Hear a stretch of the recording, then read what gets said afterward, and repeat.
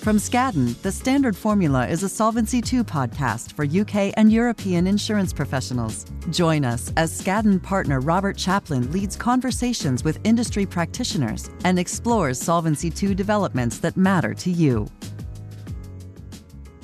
Welcome to the Standard Formula podcast. I'm Rob Chaplin, one of the insurance partners at Skadden. I'm delighted to announce that we're launching a Back to Basics series, of which this is the first episode. The plan is, over time, to dissect and progressively cover the entirety of the Solvency II regime. These episodes will ultimately be compiled into a book, which will also cover the changes to the Solvency II regime as it evolves into Solvency UK. We'll release chapters of the book in advance to our mailing list as they get written. Existing listeners acquainted with our Standard Formula episodes will find these Solvency II discussions woven in on an ad hoc basis amongst our topical updates. Today, we'll revisit one of the core concepts of Solvency II, own funds. I'm delighted to be joined in this episode by my colleague David Wang, who'll be helping us understand this subject. David, over to you. Thanks, Rob. So, own funds is the Solvency II term for items that constitute the insurer's regulatory capital. These are principally balance sheet items, although there is a limited allowance for off-balance sheet items.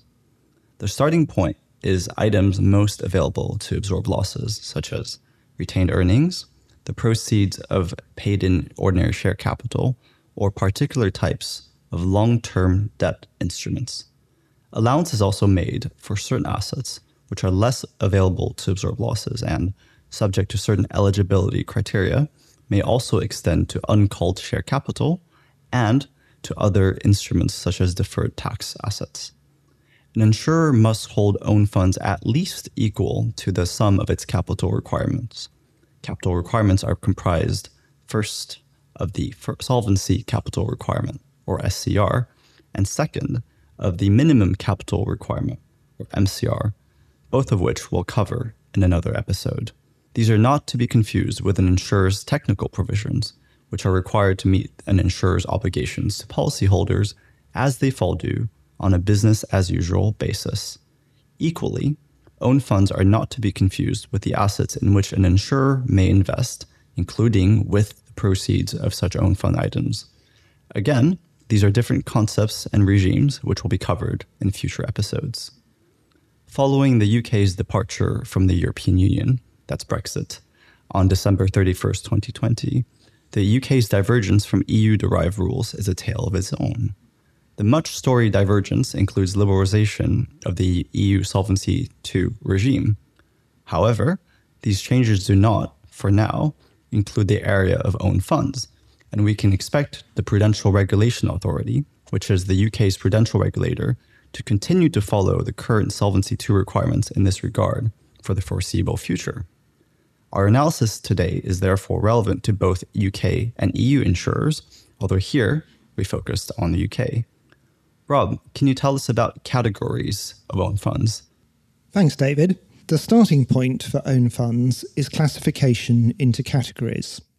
Insurers are required to classify own funds into three categories with varying degrees of availability and subordination.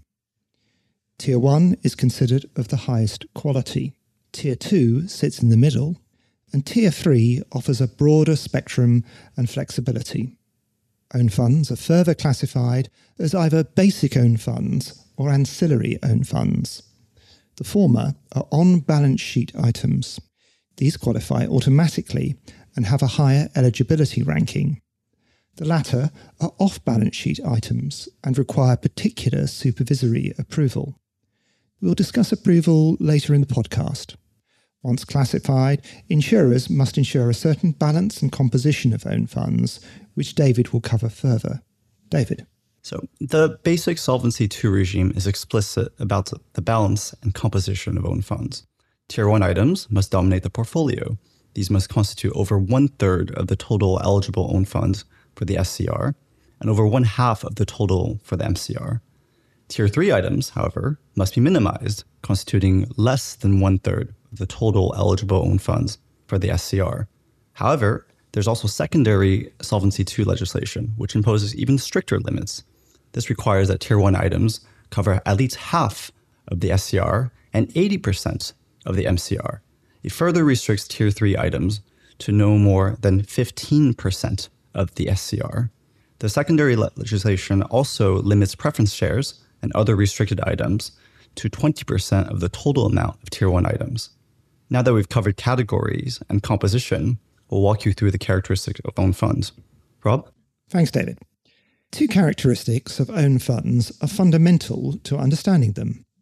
These are permanent availability and subordination. The former, permanent availability, relates to how readily such own funds can be mobilized to absorb losses. The second characteristic, subordination, refers to whether and to what extent the item is accessible to absorb losses in a winding up. This prioritizes and protects policyholders and other similar beneficiaries. The greater the availability and subordination, the better the capital from a regulatory perspective. In making this assessment, insurers and regulators in certain contexts will need to evaluate the following four characteristics of the relevant capital item. First, the duration of the item. Second, the presence and impact of redemption pressures. These are requirements or incentives for the insurer to redeem. Third, the presence and impact of mandatory fixed charges, such as interest payments. Fourth, the presence and impact of encumbrances. This includes rights of set-off, security charges, guarantees, restrictions, and the effect of a transaction or a group of connected transactions which have the same effect. By way of illustration, if an insurer has insurance obligations that are long-term, it will correspondingly require capital that is reliably available over at least a matching time period. These own fund items should not have restrictions or conditions that might unexpectedly deplete them. Thus, they will need to be stable, unencumbered, and without mandatory costs attached. This covers classification elements generally. David will now cover the particular characteristics that the regulation requires. As discussed, Tier 1 capital is the highest quality and must therefore meet the highest standards. There are stringent requirements for a proposed Tier 1 item to meet. This includes the following. The item must have a permanent availability on a going concern basis and subordination after all other claims in a winding up. It therefore includes ordinary share capital.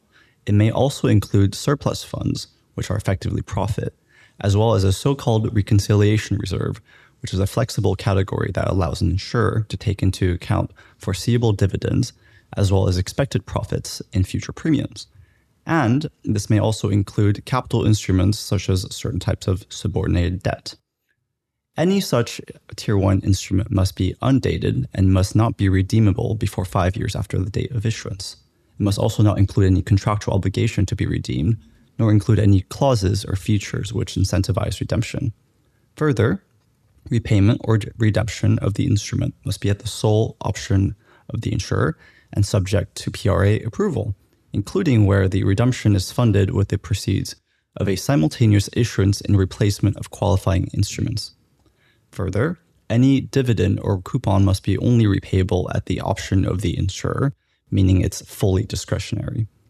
The instrument must also permit the insurer to delay redemptions, dividends, and coupon payments for the duration of any breach of the SCR.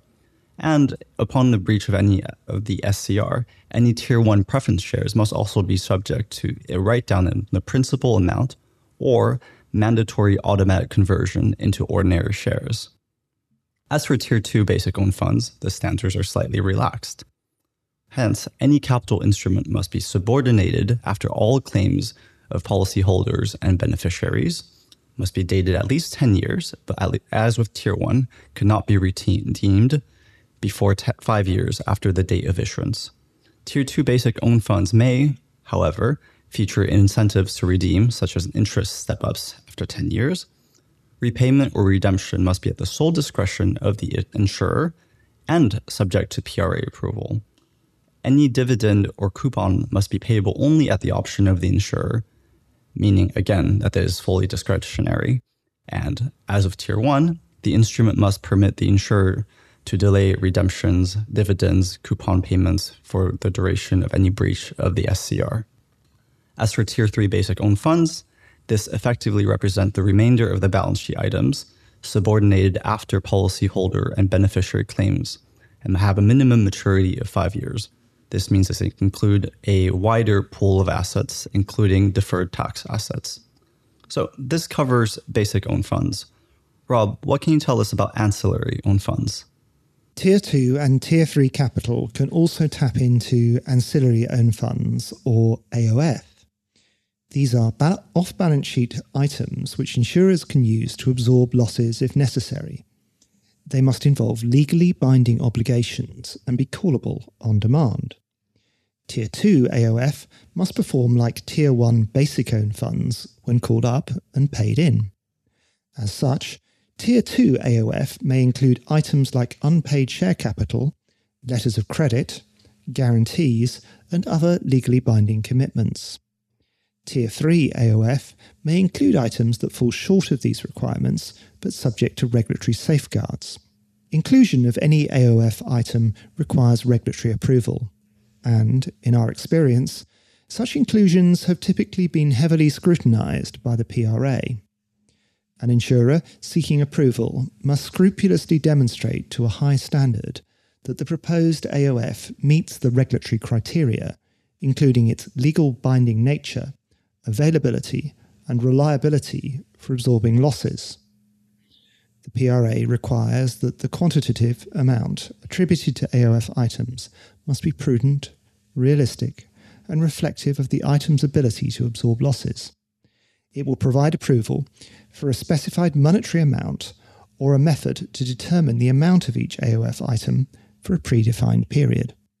David, what about other regulatory approvals or notifications tied to own funds? Thanks, Rob. So there's 2 additional contexts where the PRA will expect to be informed or involved. The first is where the PRA is the group supervisor and the items is intended to cover the group's SCR. A firm can also request that the PRA makes an availability determination. This is a confirmation that the instrument meets the regulatory criteria for permanent availability and subordination. Second, and with the exception of ordinary shares or any issuance of a class of a type previously approved by the PRA within the last 12 months, the PRA will expect a minimum of 1 month notice prior to the inclusion of the item within basic own funds. This notification must include, first, an independent legal opinion confirming that the instrument meets the applicable regulatory requirements. Second, a draft of the terms and conditions for the instrument. And third, in the case of preference shares to be included in Tier 1, the notification must also include an independent accounting opinion. Rob, could you tell us how the above applies to the Lloyd's insurance market? With pleasure, David. An interesting nuance arises with Lloyd's. Lloyd's itself largely complies with such requirements in its capacity as a quasi-insurance entity, subject to prudential supervision by the PRA. Although an individual Lloyd's member, or syndicate, is not directly subject to the PRA's own funds requirements, Lloyd's has elected to treat them as though they were.